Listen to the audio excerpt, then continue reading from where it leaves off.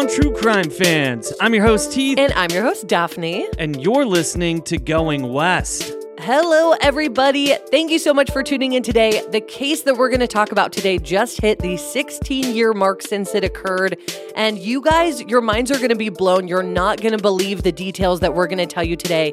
And it is all thanks to the recommendations of Misty and our beloved friend Heather, who is the host of the podcast Big Mad True Crime. Heather became so invested in this case, and she is just incredible all around.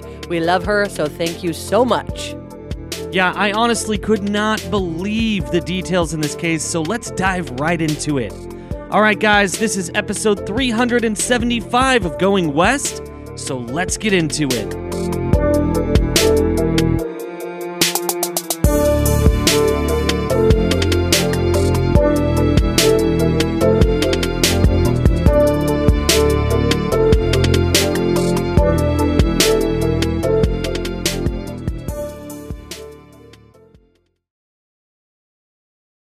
Families have a lot going on. Let Ollie help manage the mental load with new cognitive help supplements for everyone 4 and up, like delicious Lolly Focus Pops or Lolly Mellow Pops for kids. And for parents, try 3 new Brainy Chews to help you focus, chill out, or get energized. Find these cognitive health buddies for the whole fam at ollie.com. That's OLLY.com. These statements have not been evaluated by the Food and Drug Administration. This product is not intended to diagnose, treat, cure, or prevent any disease.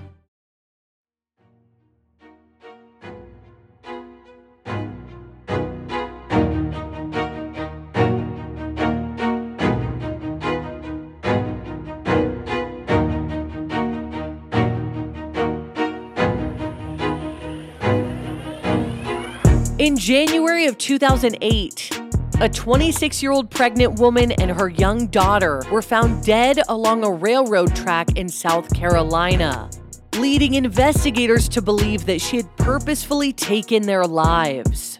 But with the only resident of their home showing incredibly suspicious behavior by changing their story, having gaps in their timeline, and having an extensive and new injury to their hand, the family started their fight for justice. This is the story of River and Kadie Major.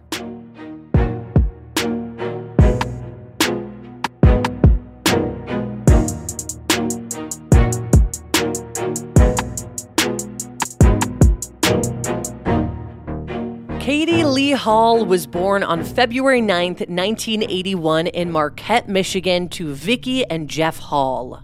The oldest child, Kadie grew up alongside a sister named Sarah and brothers Jeremy and Jesse. But they eventually relocated to Moncks Corner, South Carolina, which is about 45 minutes north of Charleston.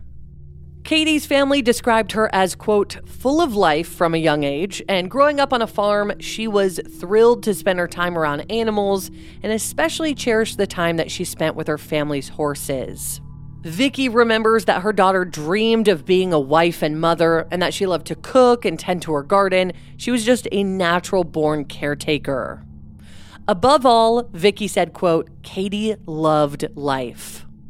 While attending high school at Northwood Academy, Kadie met fellow student Kadie Major, who was 2 years younger, and the two began dating. Kadie remembers that from their first date, they were inseparable and became instant best friends. Thus, in 2003, when Kadie was 22 and Kadie was about 20, they got married and they were just very eager to start their lives together. Kadie started working for Jeff, Kadie's dad, at his house painting business, and Kadie headed to Trident Tech and worked at a bookstore for years. Then, a short while later, Kadie and Kadie purchased a house together in the same area they grew up. And 4 years after their wedding in 2007, they welcomed their first child. On March 30th, 2007, 26-year-old Kadie gave birth to a daughter that they named River Lynn. Her mom, Vicki, remembers with pride that Kadie loved being a mother and took great pleasure in it. So later that year, the couple found out that they were pregnant with their second child, a boy that they planned to name Aiden Robert. Her family was the center of her universe, and Vicky remembered fondly that even with a husband and a baby at home, they would speak every day and Kadie would visit them around 3 to 4 times a week, which are just good details to remember that Kadie and her mom were super, super close. So in January of 2008, 26-year-old Kadie was 4 months pregnant and nearly 9 years into her relationship with Aaron, eagerly awaiting a second addition to their family.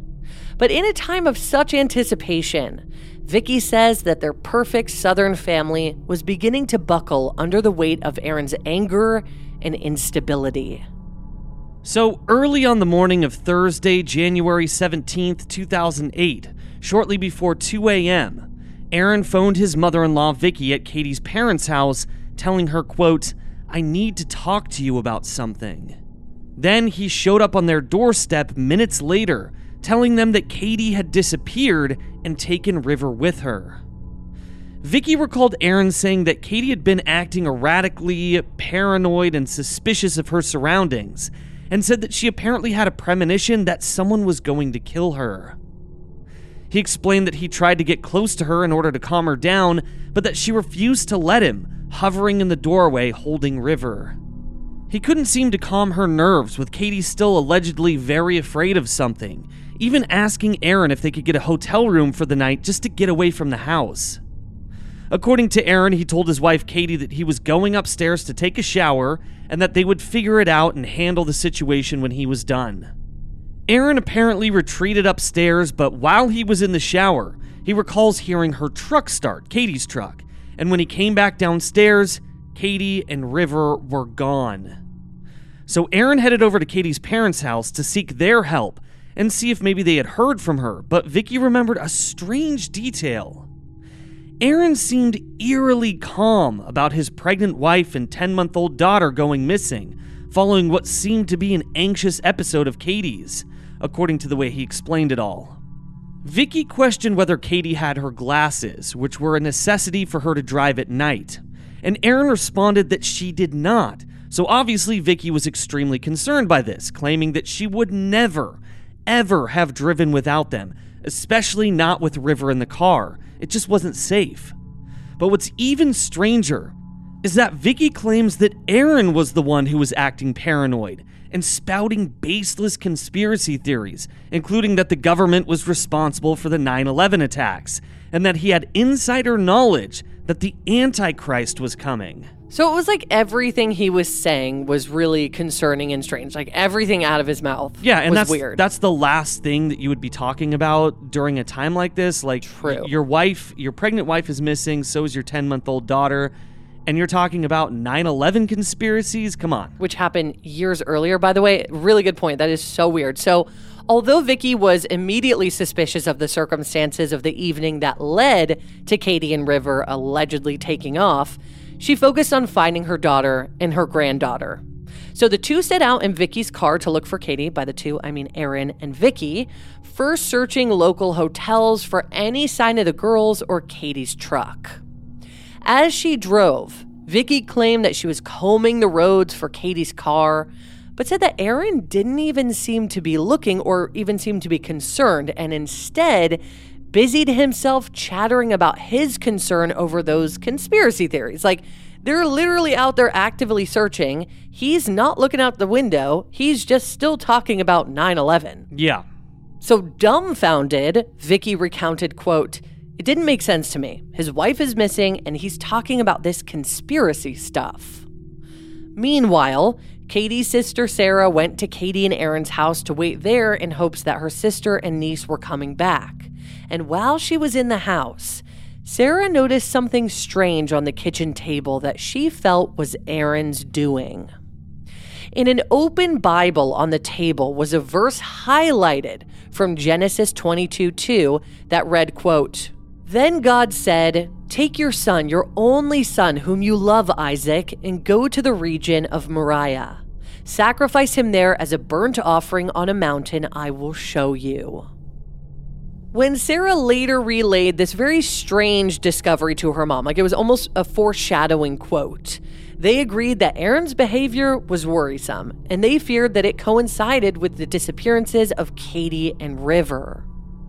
Vicky and Aaron eventually returned to Kadie and Aaron's house to pick Sarah up to learn that there had still been no word from Kadie. But Vicky and Sarah both noticed another very strange detail. Aaron's hand was enlarged to an abnormal size, as if he'd been injured, and it had swollen so much that it resembled a baseball mitt. I mean, Sarah even likened it to a monster's hand. So what was that about? Coupled with Aaron's alarming behavior, Vicky began to wonder if his seemingly injured hand was not a coincidence, and if perhaps the couple had gotten into an altercation and Kadie had been scared and fled. Or worse, if Aaron had threatened them and that he had something to do with Kadie and River's disappearance. So Vicky set out again to look for her granddaughter and her daughter, alone this time. After a sleepless night of desperate searching, Vicky received a call from Aaron at 11:31 a.m., telling Vicky that he had heard on the radio about a local collision between a car and a train that claimed 2 lives, but that the victims had not yet been named publicly. And how interesting that he happened to hear and discover this, especially with where the story is going. So remember that Aaron is the one who is saying this first. Right. Well, especially because Vicky was unable to find the report that Aaron claimed that he heard about this train accident, and became suspicious that he had fabricated this report. Aaron later told an investigator, quote, "I was on my way, driving through Somerville. That's when I heard on Talk Radio 94.3 that there had been a person and a young child hit by the train in Berkeley County. I didn't even want to think about it. I mean, I was worried, because they said a young child, and I just thought that was weird." So terrified that it could be true, Vicky drove to the train tracks where they intersected with Oakley Road and Monk's Corner in South Carolina, but found no signs of an accident having taken place. So puzzled, she began to drive away, and that's when she spotted Kadie's white 2006 Chevrolet Colorado truck parked in a driveway near Oakley Road, where Aaron said that the accident had taken place. Horrified, she called Aaron to let him know what she had found, but unbeknownst to Vicky, a half mile or 0.8 of a kilometer down the tracks, a forensics team was combing the area after 2 bodies were discovered by a railroad maintenance worker at about 8:20 a.m. that morning, so about 3 hours before Aaron informed Vicky of the situation. So when Vicky arrived on the scene, she approached Captain Rick Aulick of the Berkeley County Sheriff's Department, who was helming the investigation, telling him that Aaron had tipped her off about the accident. When Rick asked where Aaron was, Vicky explained that he was heading to Columbia, which was about 2 hours away, to continue to expand their search for Kadie. Which I gotta say is really weird that you're traveling a couple hours away when you were the one to bring up this train accident, and you were the one to think that this could be connected to your wife and daughter, and you don't go down there yourself to hope to hell that you're wrong? Exactly, yeah. If you think that this has anything to do with your wife and your daughter, that's the only place you're going. Yeah, you're going straight to those railroad tracks. But that's not what he did. He decided to drive 2 hours away. And 2 hours away? Like, that's far. And also, it's pretty sketchy that, he's saying, I heard about this incident on the radio. Like, do they often, I don't know. There's they often no report? Yeah, because Vicky couldn't find the report. Nobody else could find the report of this, supposed accident on the radio on 94.3. That wasn't a thing. Yeah, and that is happening. And while they're making this discovery, Aaron is leaving town. That's what he's doing. Exactly. Well, Captain Rick Aulick didn't like the idea of Aaron traveling away either, so he asked that Vicky instruct Aaron to convene at her house. By Vicky's recollection, Aaron didn't ask a single question about Kadie or River when she phoned to tell him to meet at her house, nor when he arrived there. In fact, she remembers he, quote, just sat quietly on the couch. Aaron was ushered away with a detective and was reportedly so upset that he was unable to give a written statement, but Vicky believed that it was because he had broken his hand and not because of anything else. Sadly, the Hall family, who is Kadie's family, and Kadie's husband Aaron were informed that both 26-year-old Kadie and 10-month-old River had been found deceased because that morning, Thursday, January 17th, 2008, the railroad maintenance worker discovered Kadie on the tracks. Her shoes had been flung from her body, and based on her injuries, investigators believe that she hadn't initially been hit by the train itself, but that she had been hit by something hanging off of it, which then knocked her into the train's orbit. Kadie had been wearing a blue hooded sweatshirt, jeans, and a black coat, and her tennis shoes had been flung from her in opposite directions. She sustained a deep cut, almost 2 feet long, to her abdomen, as well as lacerations on the inside of her right thigh. River was discovered about 50 yards away from her mother, face down in a small pool of water near the railroad tracks, still clad in pink overalls and a white turtleneck, as well as matching pink shoes. Her cause of death was not immediately conclusive, but investigators were assuming that based on Kadie's injuries and where River had been recovered, that Kadie had either made contact with the train while holding her or flung with her daughter into the path of the moving train. Yet there are a ton of discrepancies in general because police said that River didn't appear to have been hit by the train at all, and they actually originally identified the wrong train. Police said it was a southbound train that hit her when the evidence showed that it would have been a northbound train. So nothing was adding up, and police were insinuating that Kadie did this herself, that she killed herself and her daughter via this train that apparently neither of them were actually hit with. So that just doesn't make any sense to me. But her family knew that this couldn't be true and that something was very wrong here. And not to be insensitive here at all, but, don't you think that if she was trying to take her own life, she would have jumped in front of this train and not, or laid down on the tracks and not been hit by something that was hanging off the side of the train? Yeah, that they couldn't even identify, and then to say that River wasn't hit by it. So it's like, okay, so when this train was allegedly passing, even though you don't even know what side of the track it was on, where and how did it hit them? It doesn't make any sense. Yeah, did you just randomly walk into the path of something that was hanging off this train and just know that it was going to kill you? And then somehow River got 50 yards away, yards. That's 150 feet. Yeah, it's crazy. So through her grief, Vicky attempted to answer as many questions as she could about the circumstances that led to the horrific discovery of her lifeless daughter and granddaughter. When she was questioned whether Kadie had anyone she was afraid of in her life, Vicky actually named Kadie's mother-in-law, Aaron's mom, Kadie Major, which is really suspicious on its own that you're afraid of your mother-in-law, but also coupled with Aaron's strange behavior, it's not good, but let's get into why.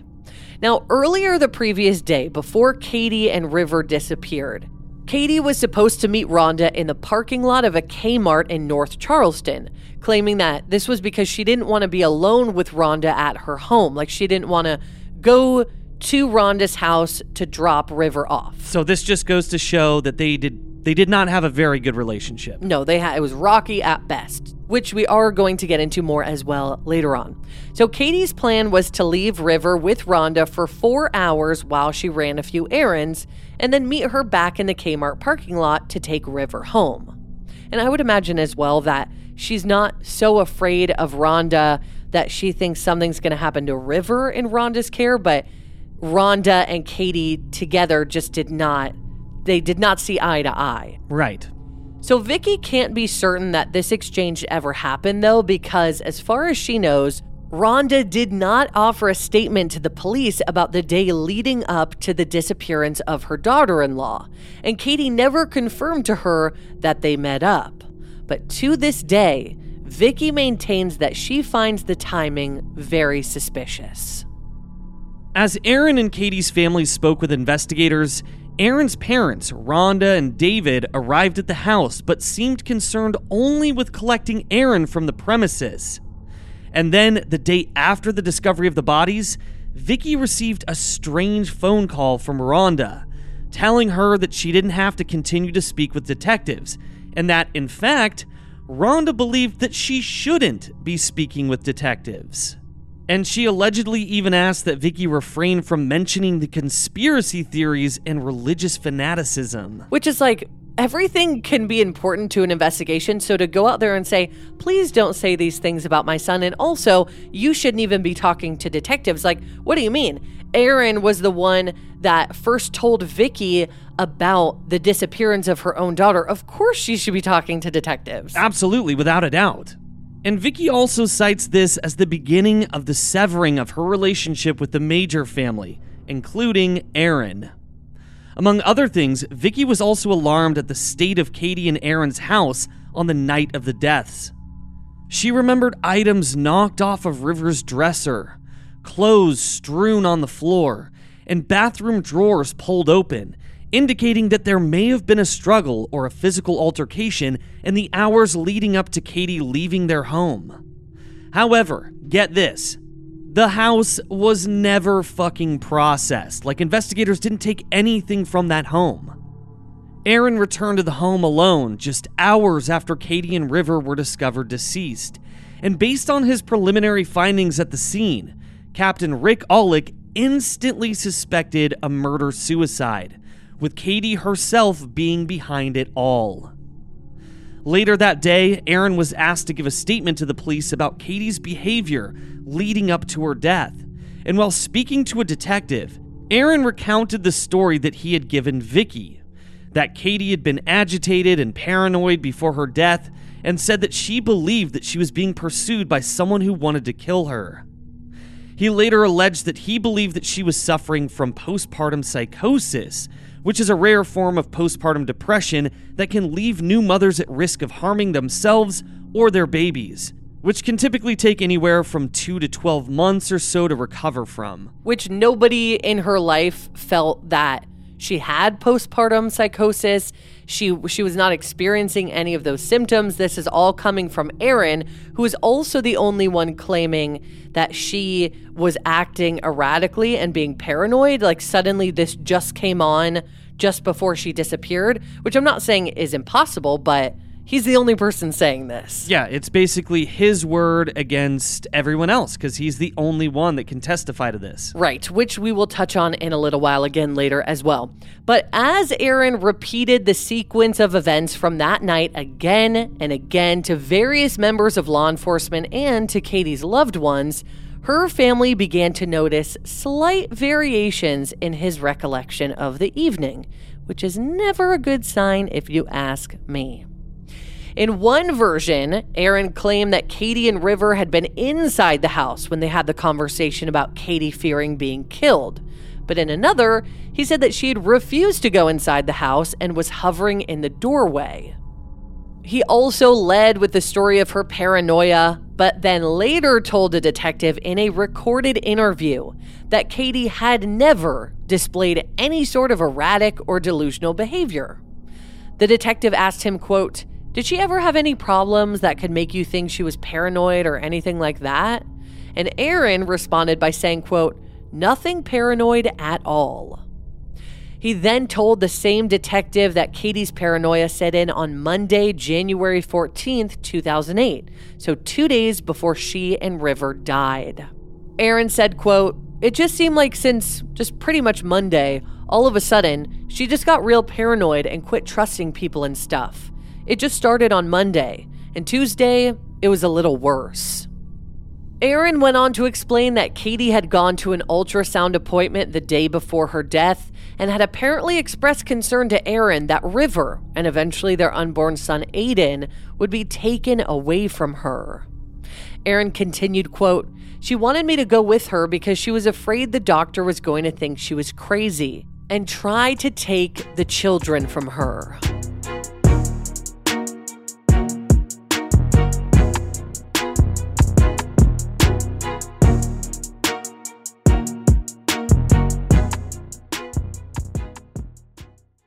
Do you want to earn cash back while you shop? Of course you do. That's why you need to check out Rakuten. especially because this week, May 6th through May 13th, Rakuten is having their biggest cashback event of the year, with 15% cashback at hundreds of stores. Rakuten is the shopping platform to use so that you can save big while you shop. They're partnered with over 3,500 stores across all categories, including fashion, beauty, electronics, home essentials, travel, dining, and so many others. Some of our personal favorite participating stores are Ray-Ban, Hydro Flask, Clinique Online, and Verbo, just to name a few. There are so many big stores and brands that you're already buying from. But don't miss this major deal. It's a limited time only with 8 days of these high cashback rates, so you can save more than usual. Membership is free, and when you sign up and shop today, you can get an extra 10% cashback boost.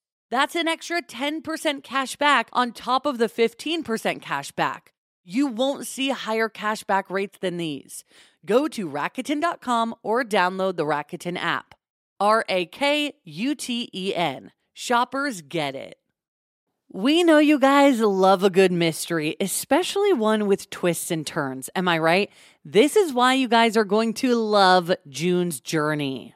Step into the role of June Parker while she tries to uncover the mystery of her sister's murder in the roaring 1920s. In this hidden object mystery game, put your detective skills to the test. While you're on this quest to uncover a scandalous hidden family secret, you can customize your very own luxurious estate island and let your imagination run wild. Daphne and I actually love to play this game together because you can chat with and play with or against other players by joining a detective club. You'll even get the chance to play in a detective league to put your skills to the test. It is truly so much fun. You guys are going to love it. So what do you think? Can you crack the case? Download June's Journey for free today on iOS and Android. Heath and I are major sufferers of seasonal allergies. They are the worst. It can even be difficult to host this show when our noses are all clogged up. We have tried brand after brand, but luckily, for those of us who live with symptoms of allergies, we can live Claritin Clear with Claritin D. And big shout out to Claritin for supporting this show and providing us with samples. Designed for serious allergy sufferers, Claritin D has 2 powerful ingredients in just 1 pill that relieve your allergy symptoms and decongest your nose so that you can breathe better. I feel like I sneeze all day long. I always have an itchy face, but now I can actually go outside in the grass and not have a sneeze attack or be stuffed up thanks to Claritin D. Are you ready to live as if you don't have allergies? It's time to live Claritin Clear. Fast and powerful relief is just a quick trip away. Find Claritin D at the pharmacy counter. Ask for Claritin D at your local pharmacy counter. You don't even need a prescription. Go to Claritin.com right now for a discount so that you can live Claritin Clear. Use as directed. As true crime listeners, you're aware of the dangers out there in the world, so why not keep your home as safe and secure as possible? Daphne and I do this by using Simply Safe. For award-winning security and peace of mind wherever your summer plans take you. When we get ready for our summer trips this year, I will feel so much better about leaving the house knowing that Simply Safe has our back, just freeing me from my constant anxieties. And also, something I love is that their system blankets your entire home in protection, from break-ins to fires to floods. And with indoor and outdoor cameras to choose from, you will feel safe any time of day or night. And Simply Safe is backed by 24/7 professional monitoring agents to help stop crimes in real time. Which is part of why they were named the best home security system of 2024. Simply Safe has given us and so many listeners real peace of mind, and we want you to have it too. Right now, get 20% off of any new Simply Safe system with Fast Protect monitoring at simplysafe.com/goingwest. There's no safe like Simply Safe.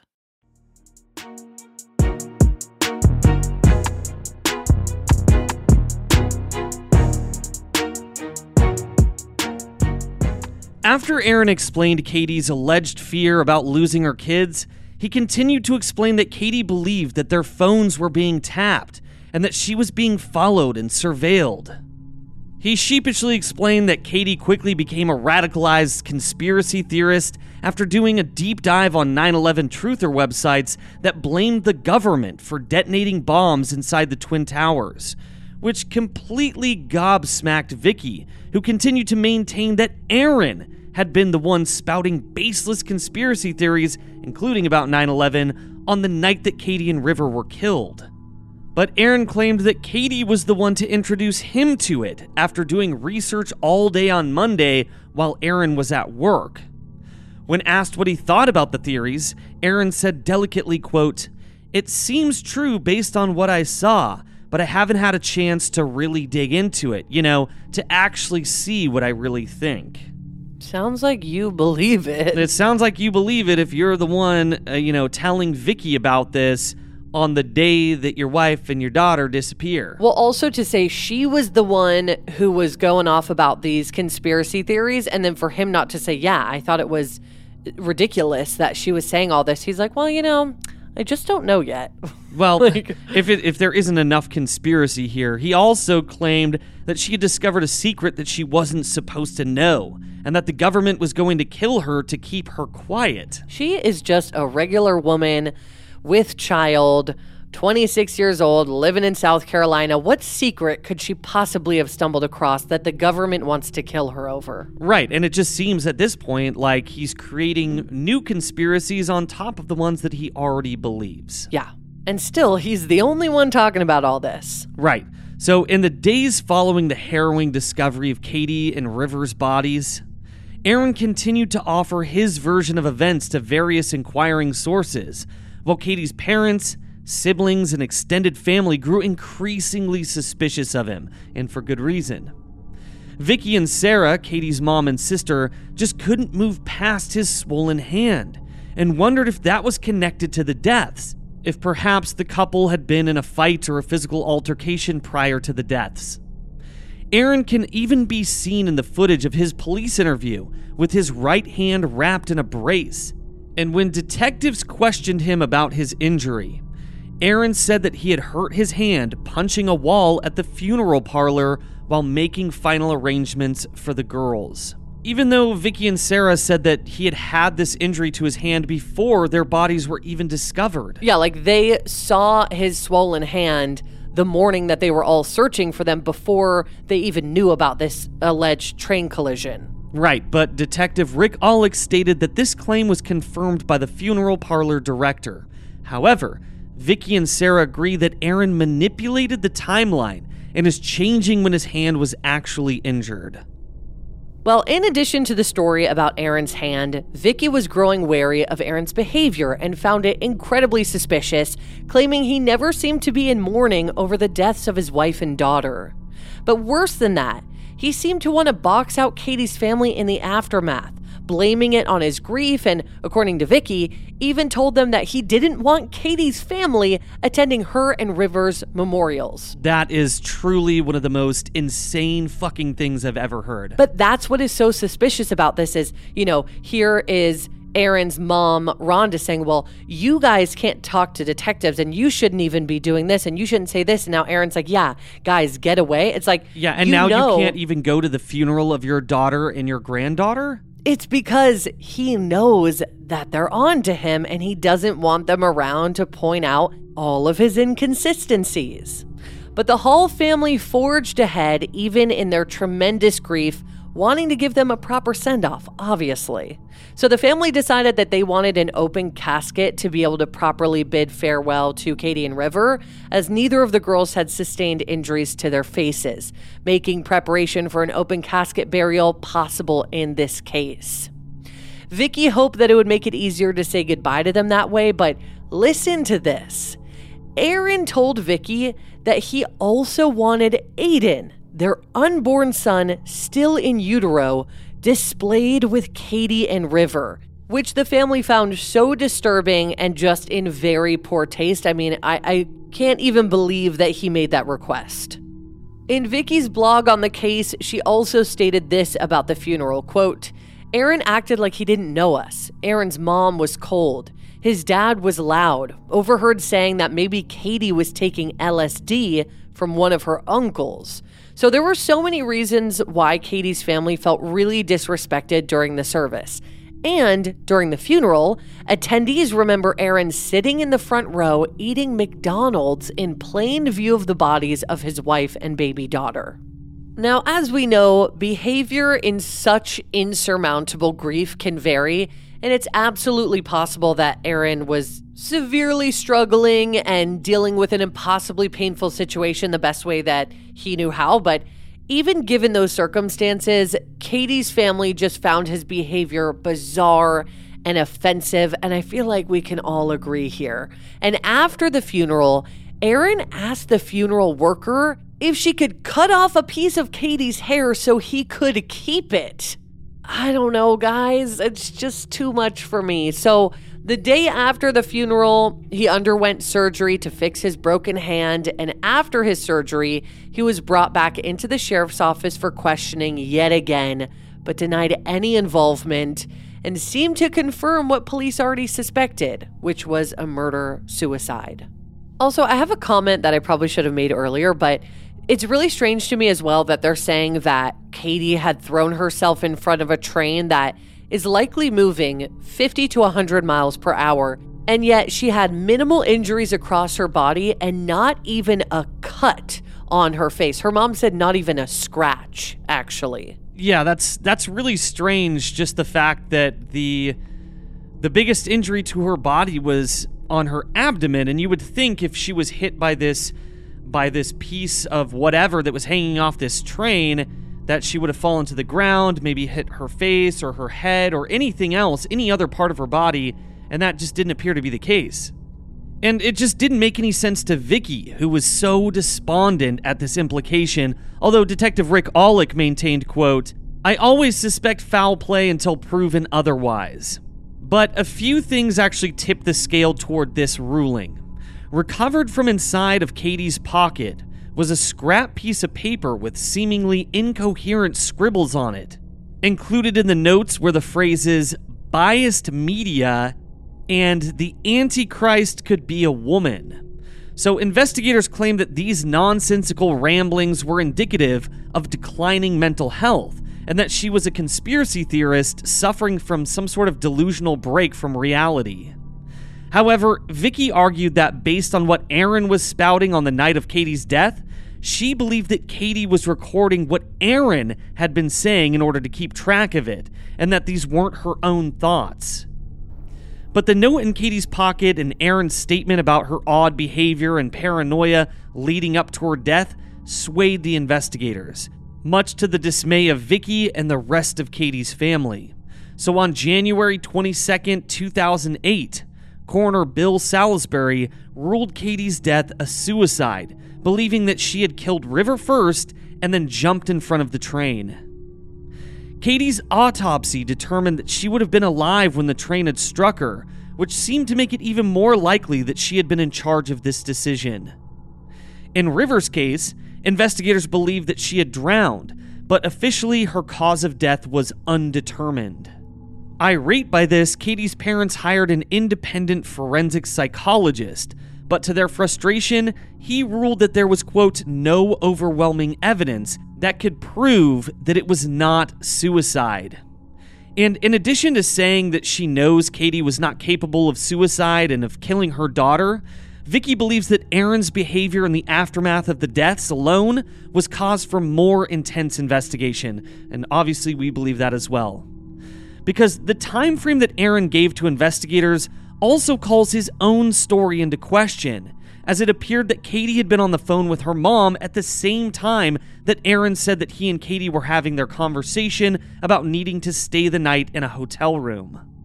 From inside Kadie's Chevrolet Colorado truck, investigators removed a book on religion and about $1,000 in cash, which was siphoned into multiple envelopes spread out inside the car.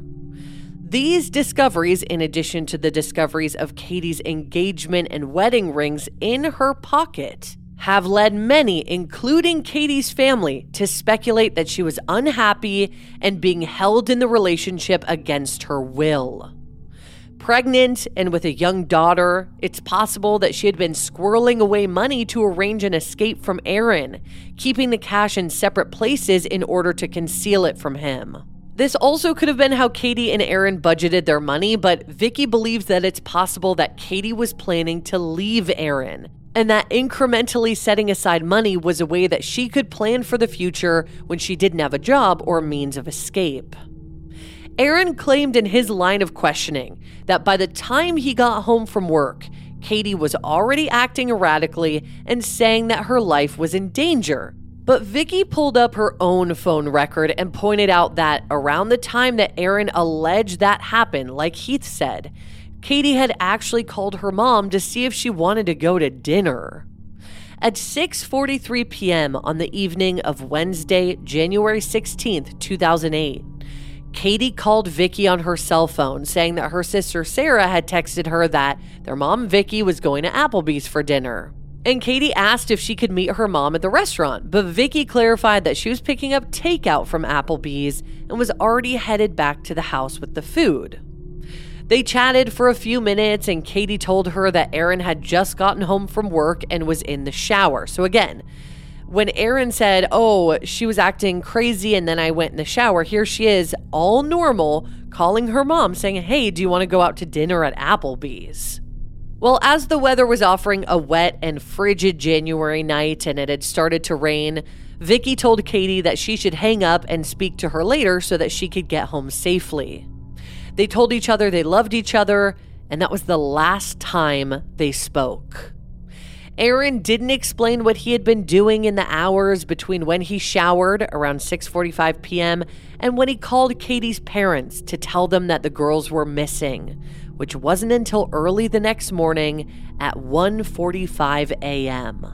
So that is 7 hours of time that is unaccounted for on both Aaron and Kadie's accounts. And of course, Rivers.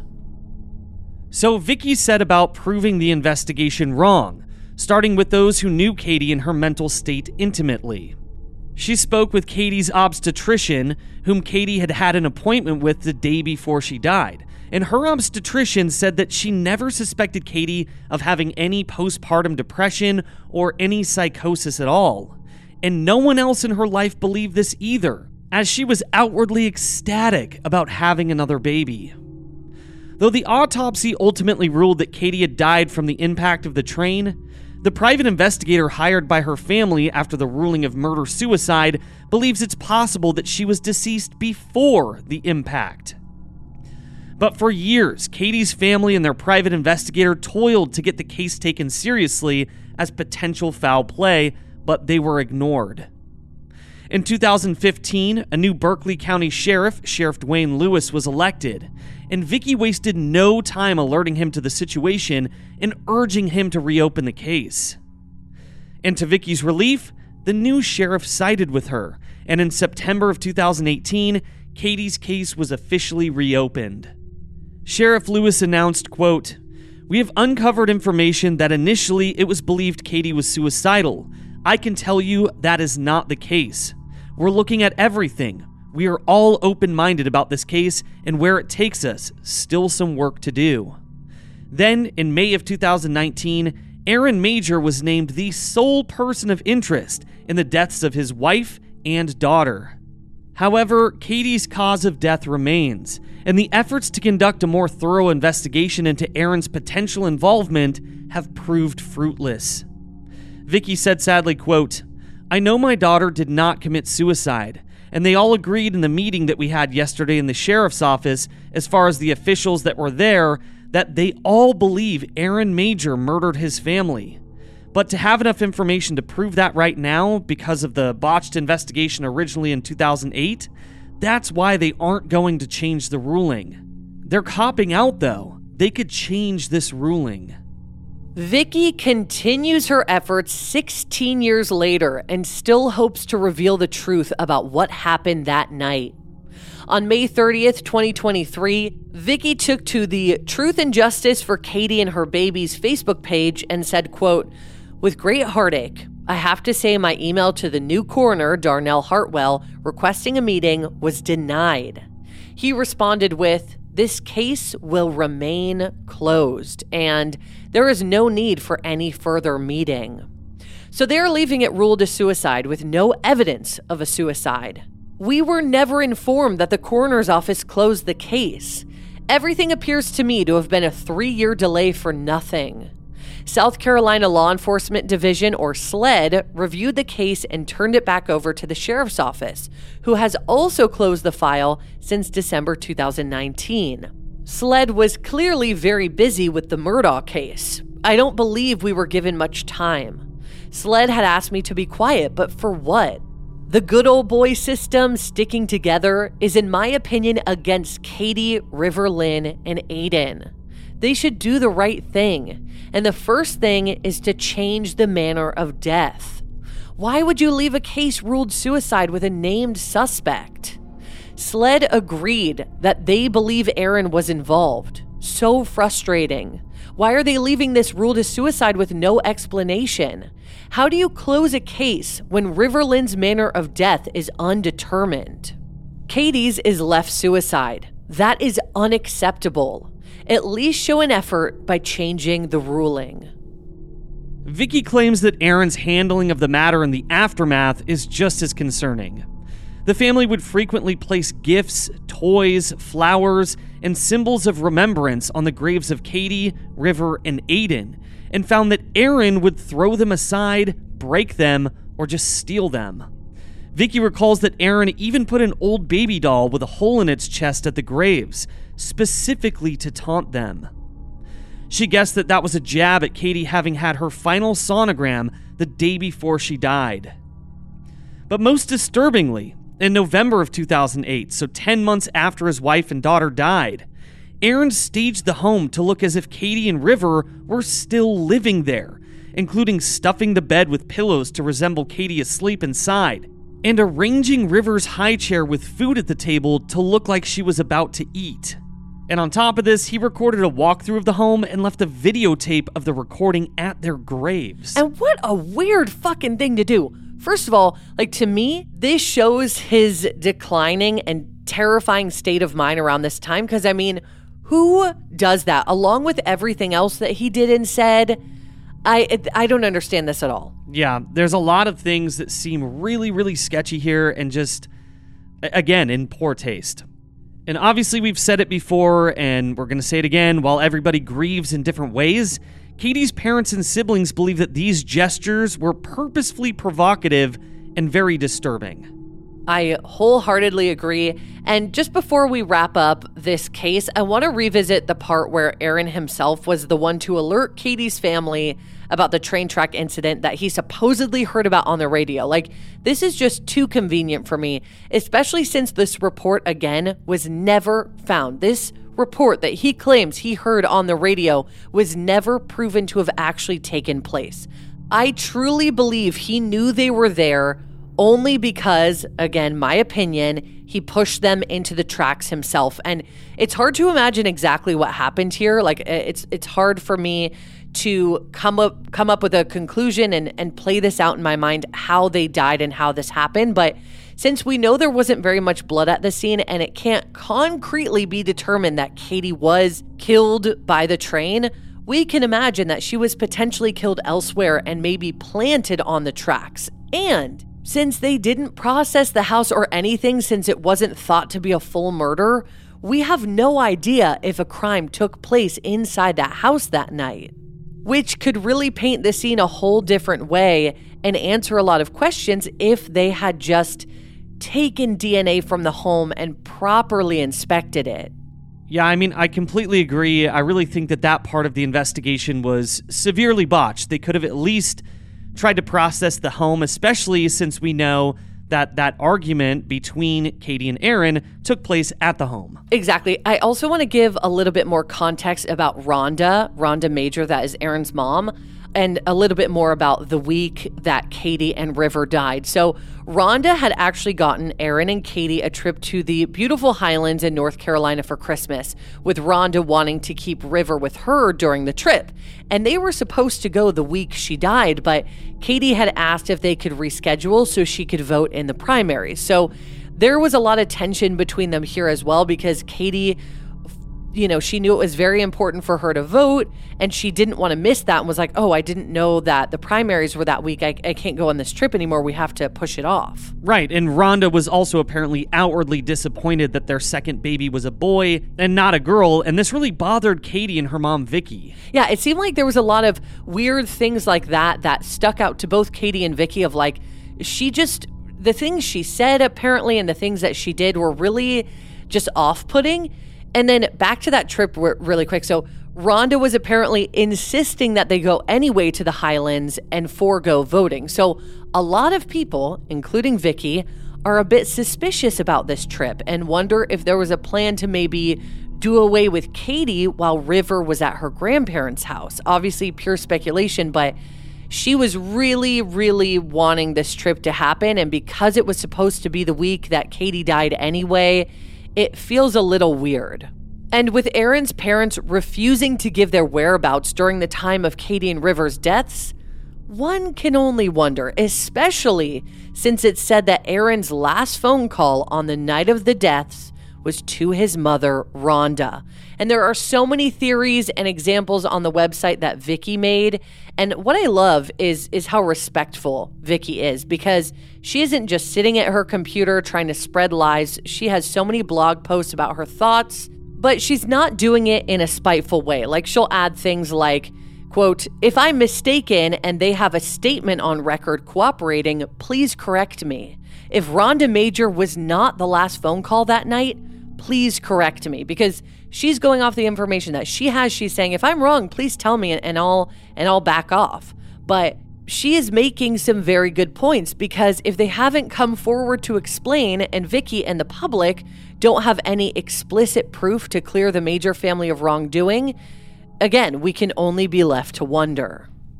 And here's another blip from that website. Quote, "Aaron absolutely became like a son to us. He was always quiet. We knew that there was some issues with his mom in particular wanting to be very controlling.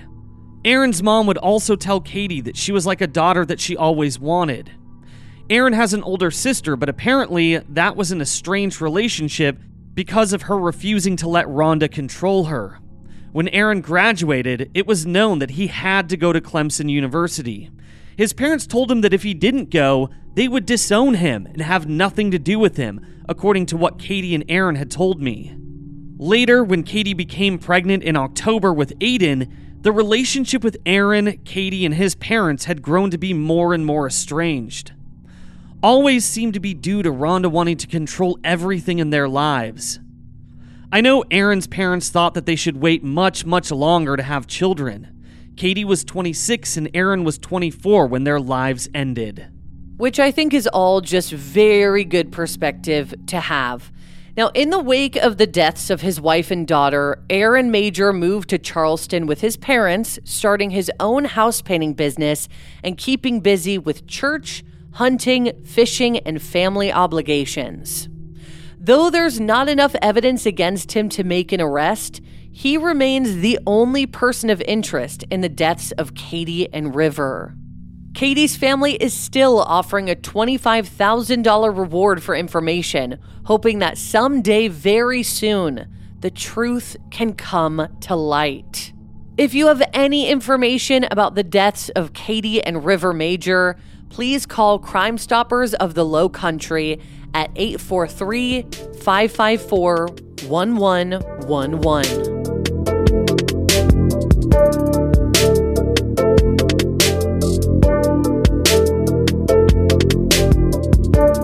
Thank you so much, everybody, for listening to this episode of Going West. Yes, thank you guys so much for listening to this episode, and on Friday we'll have an all-new case for you guys to dive into. I don't know what else we can say that we didn't already say in this episode. I mean, this story just blows my mind. And we hope you guys are just as enraged as we are, because we need to push this story. We need more people to know about it, because this is unacceptable.